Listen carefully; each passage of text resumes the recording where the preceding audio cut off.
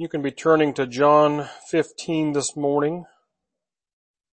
It's our third examination under the broad topic of Christian community.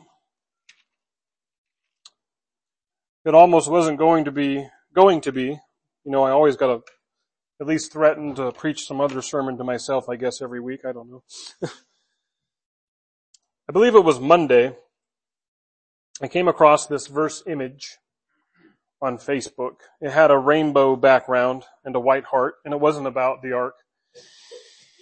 And it was Galatians 3:28 in the middle, which states, "There is no Jew or Greek, slave or free, male or female, for you are all one in Christ Jesus." Below was this hashtag, and for you older folks, it's just the number sign or the pound sign, followed by the slogan, "Love versus Hate." And these hashtags are searchable. That means if you type in a hashtag anywhere on some forum or website, followed by that slogan, you will find everything that's been tagged or associated with that slogan. But the rainbow colors, love versus hate, no doubt the verse was being shown in trying to put forward the idea that, contrary to the traditional Christian view concerning the sins of the LGBT lifestyle, now it was, "Oh, we got you now, Christians, see? No male or female in Christ," referring to the T in that LGBT abbreviation. And I've had my fair share of Facebook debates, and I really don't like doing them. That's where I found this picture.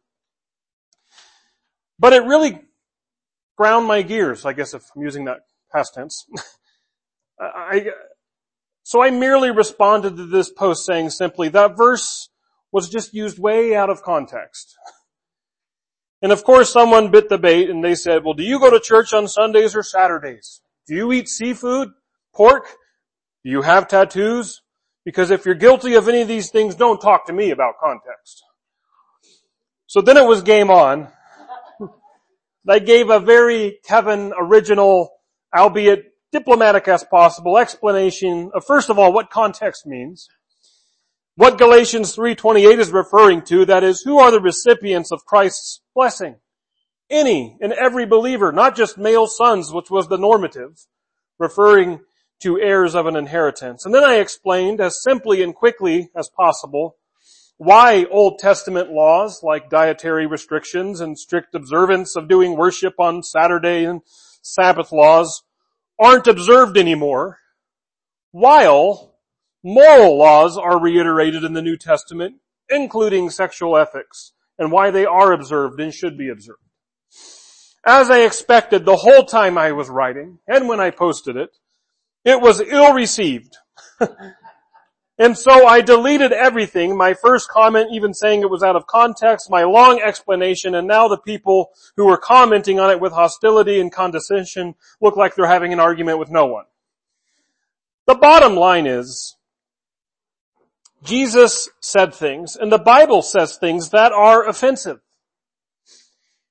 And maybe today's culture, but you read the Bible and you realize that even in the Bible's culture, even if something is true, even if something is righteous, and if it hurts people and they're not able to humbly receive correction, it seems like people would rather arrogantly dismiss, if not violently oppose truth if it hurts.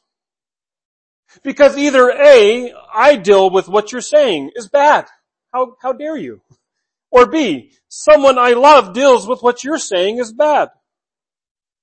And that refers to all sins. If you say gluttony is wrong, I say, hey, show grace because, we love them. We don't want them to feel sad or hurt whenever you oppose gluttony.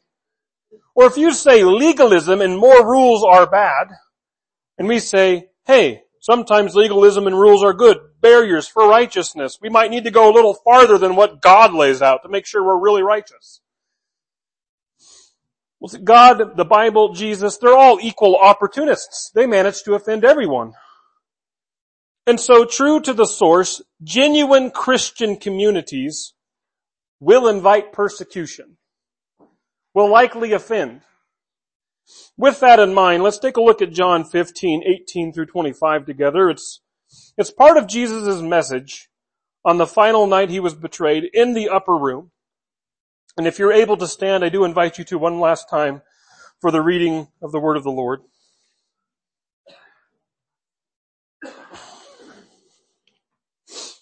John 15:18 through 25, it says, "If the world hates you, understand that it hated me before it hated you.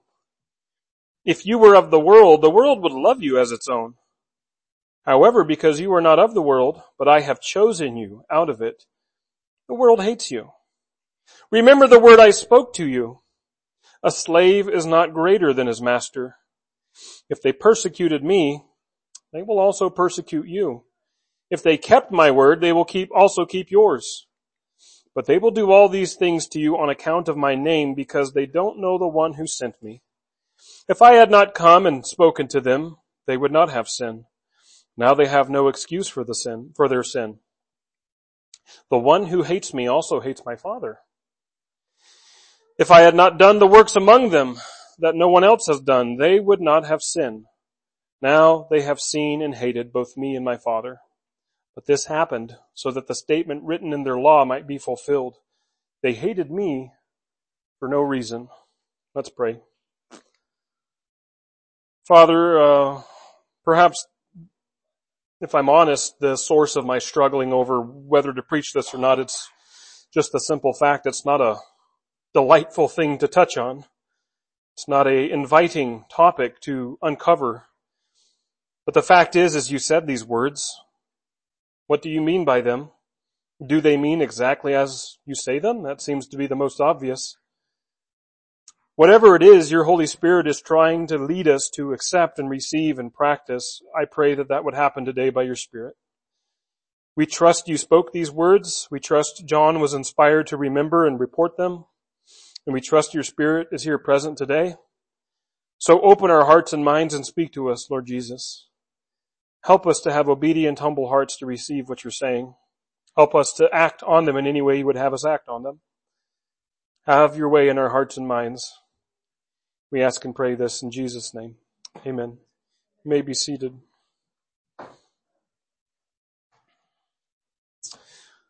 We recently just came out of a series together in the book of Acts. And I called that entire time in the book of Acts, all 4 parts that we examined, I called it Jesus First Church Continues. And with that title in mind, I wanted to call to mind the fact that despite what church people like to argue over, I saw the church in Acts as a direct continuation of what Jesus was saying in the gospel accounts. Repent and believe in the gospel, the kingdom of heaven is at hand. Now that is, some people will say, well, they gathered in the upper room and that was the start of the church. Or other people will say, well, the Spirit fell on Pentecost and that was when the church started. Whereas I think really 2 things. Jesus may not see it that way, and Jesus may not care when the church started as much as we might care. One of the things I do know that the Bible preaches is that Jesus sees us, the community of Christ, as Him. Whenever we remember His body and His blood with communion elements, or whenever Jesus says things like, unless you eat my body and drink my blood, you can have no part of me, He means something. He understands something about the relationship between His followers and Himself. He probably means it more than we expect He means it. Continuing on that line of thinking, when He said to Paul, why do you persecute me? Right? Not my church, not my people, not even my body, but why do you persecute me? In Christ, you are Christ, insofar as Christ means that. Like Paul says, we are His body. So then we will reflect Him, hopefully. And our interactions as the community of Christ will reflect truths about Him. 3 truths I want to unpack today that really aren't encouraging or uplifting from the outside looking in, but I'm not here to pat you on the back, just tell you what the Bible says. This is seemingly what it says to me today. The world hates Jesus. The world doesn't know Jesus. And lastly, the world hates God. And you might be saying, but I thought we're talking about the Christian community. But Jesus in this statement is setting up some expectations his followers, his community can have, and he does so in pointing to who the community is, and that is Jesus. If we want to take Jesus at his word when he accuses Paul, why are you persecuting me? After Paul persecuted what we might call Jesus' followers. Jesus calls it himself. And first, the world hates Jesus. He says again in verses 18 through 20, if the world hates you, understand that it hated me before it hated you. If you were of the world would love you as its own. However, because you are not of the world, but I have chosen you out of it, the world hates you. Remember the word I spoke to you, a slave is not greater than his master. If they persecuted me, they will also persecute you. If they kept my word, they will also keep yours. The world hates Jesus. John starts his entire book. In the beginning of his book, he says, he, Jesus, came to his own, and his own people did not receive him. From birth, from even before birth, the world hates Jesus. Jesus had an earthly father who almost abandoned him until the angel declared Mary's innocence. Jesus had an earthly king who murdered babies in a rampage out to murder him.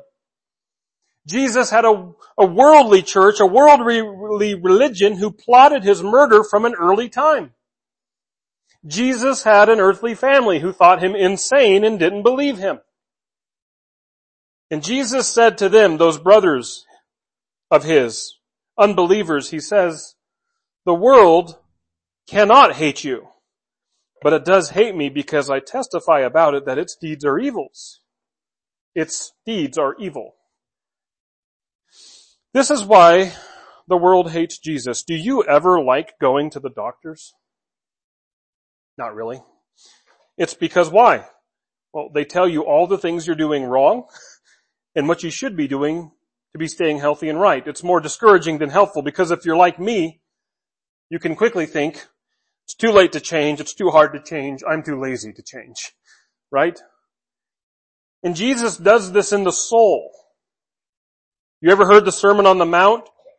For I tell you, unless your righteousness surpasses that of the scribes and Pharisees, you will never enter the kingdom of heaven. And while that sounds a little too hard, the Bible over and over says things like it's not too hard. It's not in the heavens, it's not across the sea or unattainable, it's a command near your mouth, near your heart. You're able to grasp it so that you may follow it. Deuteronomy 30. Or like what Micah says, mankind, he has told you what is good and what is the Lord requires of you, to act justly, to love faithfulness, and to walk humbly with your God. And Micah says this as a retort to a complaint of, what is it, God? What do you want? You want my firstborn? You want 1,000 bulls on sacrifices? And Micah is saying, no, it's easy. It's pretty simple. Act like nice, decent human beings is what it amounts to.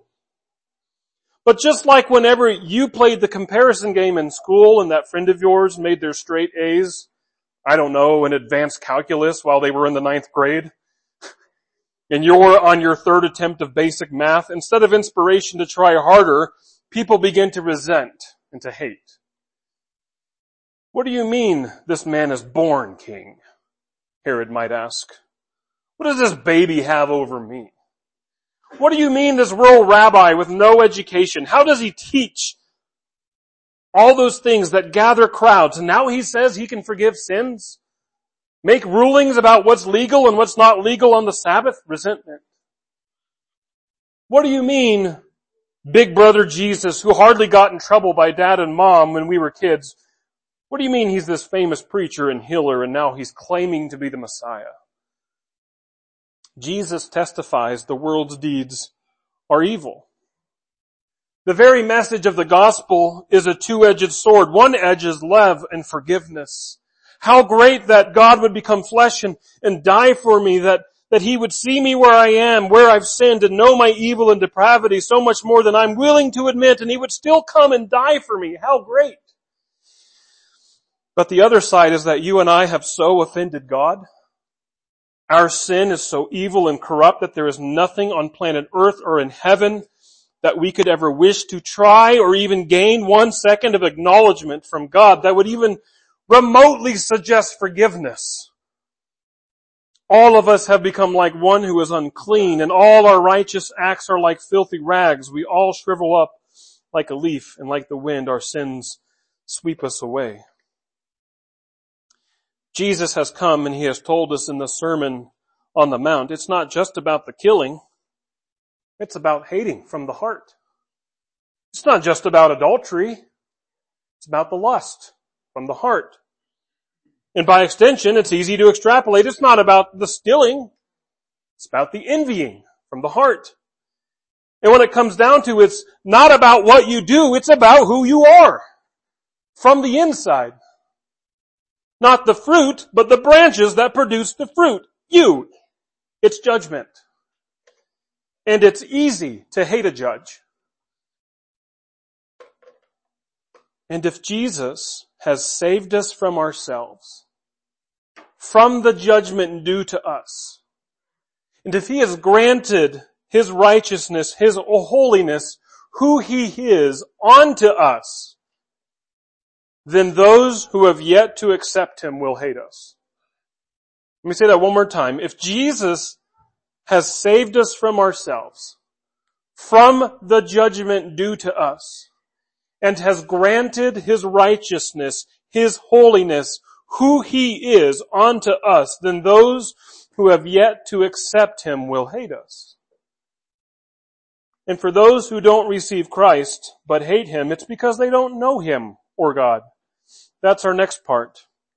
He says, but they will do all these things to you, that is the community of Christ. Opponents will hate disciples, not keep the disciples' word, on account of my name, because they don't know the one who sent me. This is important because Jesus is echoing a line, or reusing a line from earlier in John. They don't know the one who sent me. And who did He use that line on to begin with? Not who we would call the world. Listen, you could go to any parade in June, if they ever had a parade, if it had anything to do with rainbows or anything else. But you could show up at a parade and say, you don't know God. You could show up in front of a school shooter and say, you don't know God. You can show up at a casino and talk to an adulterating man spending his livelihood away, and you could say, you don't know God. Excuse me, my phone is bugging me. But the contemporary picture for us, though, what Jesus did is that Jesus was at a church talking to people who claimed to have their Bibles figured out and saying, you don't know the author of this book. You don't know God. John 8:54 and 55. My Father, Jesus says, and you say about Him, He is our God. He is the one who glorifies me. You've never known Him, but I know Him. If I were to say I don't know Him, I would be a liar like you, but I do know Him and I keep His word. And so if Jesus comes and He frustrates, He offends, what He says makes people hate Him, it's not a Jesus and what He says problem. It's a God, I don't know Him problem. By virtue of Jesus making this judgment against them, you've never known Him, it suggests that God can be known. And we see that Jesus is received by some. It must mean that such persons know God. Who knows God, you might ask? How does one know God? It seems like Jesus said somewhere that a person needs to realize that they're poor in spirit. That they mourn, meaning they know the chasm, the gap. They know that their righteousness is like filthy rags. It's people who are gentle, not arrogant and harsh and caustic. People who hunger and thirst for righteousness, who are merciful and pure in heart. And peacemakers, not strife causers. These are the receptive people to God. And what we see in the gospel accounts are two types of people. On one hand, we see people who are more concerned about their knowledge, their position, their power. Again, who is this rural rabbi coming into the temple and telling us how to be religious? I worked hard. I studied for years. I'm a pious religious leader, and who is this man? And then there are others who fall to the ground and say, depart from me, for I am a sinful man, O Lord. See, his words upset the Moses worshippers when Jesus told them he was the one from heaven with better bread than Moses had. His words could have been offensive to the Samaritan woman when he said salvation only comes from the Jews. Or his words could have been offensive to the Gentile when he told her he was really here only for Israel, and to bless and minister outside of Israel was like giving food to dogs instead of the children at the table. And instead of being offended, she responded, but even the dogs get scraps. The latter two took judgments that are judgmental. Let me back up and say that. Judgments are judgmental. And I wonder if we live in a time where judgments are almost unacceptable because they're too offensive. Judgments are judgmental. They can be offensive, but the offense is not offensive because the judgments are true. No, the offense is only offensive when the judged party lets it be offensive. The Samaritan woman heard that her entire religion, her entire upbringing was incorrect, invalid. Salvation did come only from the Jews. It actually came by a particular Jew named Jesus. And instead of saying, how dare you? This is my country. I grew up here. I respect some religious leaders from here, and you're here to school me? No, instead she said, okay, you are the Messiah. I got that figured out. Let's celebrate. And instead of the Gentile woman saying, you greedy, selfish xenophobe who won't heal my demonic daughter, have some pity. No. Instead she said, you're the Lord, but don't even dogs get scraps? Right? They could have been offended. And in our day and age, lawyers could have been on stand for hate speech. But the only people being offended by God were the people who thought they knew God. And what Jesus ultimately reveals is that it's much greater than just being a human target of hatred. As Jesus in the flesh judged and revealed dark deeds for what they were. And it's much greater than just being misunderstood and not being known by people. Jesus reveals that really the world hates God. The world hates God. I don't even know if I can grasp that truly. Let's see what Jesus says first in verses 22 through 24. He says, if I had not come and spoken to them, they would not have sinned. Now they have no excuse for their sin. The one who hates me also hates my Father. If I had not done the works among them that no one else has done, they would not have sinned. Now they have seen and hated both me and my Father. Jesus is saying essentially, if I wasn't put into their equation, their world, they would have been innocent as far as sinning against me and the Father were concerned. So here's an illustration. Imagine the wayward husband, and if adulteress comes into the picture and he sins with her, it only makes sense that if that adulteress never entered into the equation to begin with, the wayward husband may have never sinned as far as that is concerned. And so the idea is Jesus came to the world. Now what will the world do with him? Jesus came from the Father. What will the world say and do about the Father? And Jesus came and he preached forgiveness. He preached repentance. He preached love for one another. He preached purity. He preached righteousness. He did acts of mercy. He healed sicknesses. He restored sight to the blind. He provided food for the hungry, hope for the hopeless. He did works. And because of the way the world reacted to him, they are guilty of sin. Christ was in the equation, and the way he was received led to their sin. Verse 25, he says, but this happened so that the statement written in their law might be fulfilled. They hated me for no reason. Christ is quoting Psalm 69 in context, a psalm written by David. He says, those who hate me without cause are more numerous than the hairs of my head. My deceitful enemies who would destroy me are powerful. Though I did not steal, I must repay. It could be when David was running from Saul, we don't know. But the point is for Christ, the hatred against him will eventually run so deep and be so awkward and baseless, nevertheless tragic, because ultimately he will be crucified out of it. And in the earthly sense, the question might be, what for? Why? Did he talk too much? Did he heal too many people with terminal illnesses? Did he restore too many blind people with sight? What should he have not fed all those thousands of people out in the middle of nowhere?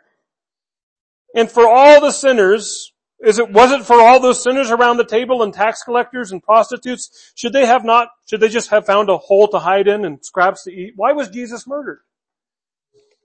Jesus says, to what should I compare this generation? It's like children sitting in the marketplaces who call out to each other. We played the flute for you, but you didn't dance. We sang a lament, but you didn't mourn. For John did not come eating or drinking, and they say, he has a demon. The Son of Man came eating and drinking, and they say, look, a glutton and a drunkard, a friend of tax collectors and sinners. Yet wisdom is vindicated by her deeds. Jesus is hated without a cause. See, John was too religious, too conservative, too unbending. But Jesus was too loosey-goosey, too liberal, seemingly too able to compromise, which is a misunderstanding. But the bottom line is Jesus is just saying, for whatever reason, I'm just hated. I'm just standing before a persecutor who has caused Jerusalem to scatter, and he's pulled families apart, and I'm asking him, why do you persecute me?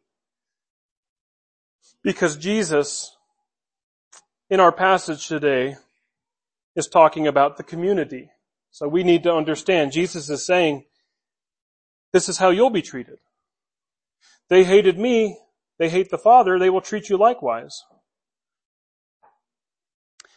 Tell a world that celebrates, downright worships, glorified sinful sexuality that God has a better plan than this, and this is sinful. Tell the world that and see if they love you, and they love Jesus' idea on the matter, and they love the Father. And so in view of this, it would be easy then to retreat. It would be easy to say, well, I don't want to offend. I don't want to live a life that's received this way.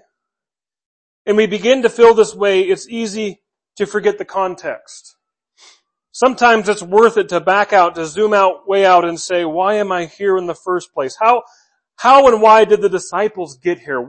Why is Peter there? James, John? They came because Jesus called them. Because Jesus forgives sins. Because Jesus loves well. Because where the world offers excuses as to why you're sinning and suffering and just deal with it, Jesus offers hope and rescue and redemption and freedom. And he says, I assure you, you will weep and wail, but the world will rejoice. You will become sorrowful, but your sorrow will turn to joy. When a woman is in labor, she has pain because her time has come, but when she has given birth to a child, she no longer remembers the suffering because of the joy that a person has been brought into the world. So you will have sorrow now, but I will see you again. Your hearts will rejoice, and no one will rob you of your joy. So the context is that Jesus has been ministering with the disciples for some time, and they know he's trustworthy. They know he's worth it. They know he is good. And even though an entire world seems to be persecuting him, they've been with him, and they've been with the world, and they know that he is worth it. Do you know that today, that as the community of Christ, even if the world hates you, he's worth it? We're not out to offend the world, but to save it by Christ and his message. And just as it's not hateful, rude, mean, or offensive for a doctor to correctly diagnose cancer when he sees it, so it's not hateful, rude, mean, or offensive for Christ to correctly diagnose sin when he sees it. But perhaps because it's unseen, and perhaps because some of the sins we seem to crave, whereas the cancer we would never crave, nevertheless, it could be that perhaps Christ is able to judge what no one is willing to judge, because we secretly crave those sins. Have you ever had those friends before? Those people who say things that are on your mind, you just didn't have the guts to say it because it's not socially acceptable. They were here a few months ago, Dan and Beth Banham, good pastor friends of ours. They planted a church 20 years ago in Beaverton, Oregon. And Christy and I, we've known them as practically as long as we've been pastors here. And I remember the first time, I think the only time we were in their house, we began to notice things in each room. Now, around Christmas time, my mom will have nativities or Santas, or I think she's even beginning to have those figurines of the classic red Christmas truck in most rooms of the house. Some people might have bee-related decor in every room. I don't know why. But Beth, not because she's into Far Eastern culture, but she has figurines of elephants in every room. Why? She said, well, in most discussions, I like to talk about the elephant in the room. And it's true, as long as I've known the Banhams, they really struggle with small talk. They're more on the subject in every conversation. They want to have conversations that matter. They're on the subject that probably needs to be talked about. You're not willing. Well, they're always willing. And I think what happens here in the community of Christ really matters and has lasting effect. It upsets the world because I think the world has gone to great pains to be distracted and therefore diminish the true issues in the world, which is sin inside us, rotting us from the inside out, and the need for forgiveness, and the need for moral purity and righteousness before God, the need to reflect him because we were made to do just that, to know him. Amen? Let's pray. Father, it's sad to think that the world hates you, they don't know you, and the world hates God. But for the humble and the repentant who have received you, no matter how hard or times of persecution feels like come upon us, you remind us day in and day out in our walk with you that it's worth it. You offer the treasure in the field that we were able to sell all our possessions for. You offer the pearl of great price. Father, we pray that as we continue to minister to those around us, that you would give us open-minded and humble-hearted people to receive your word. We don't like to offend people. We're not out to do that. We're actually out to save people. And the world seems to condone sins that tear people from the inside out, and we don't like seeing people torn from the inside out. We want to see them to live into their purpose, following you, reflecting you. And so help us to balance that well, to trust you, to know that we're not seeking to persecute or offend people. We're seeking to offer people hope, the hope that you've offered us, the forgiveness you've offered us, and the joy that comes in knowing the Lord. So, Father, we love you and we thank you. We ask and we pray all this in Jesus' name. Amen. A reminder that we need some help to move some tables and chairs to the firehouse.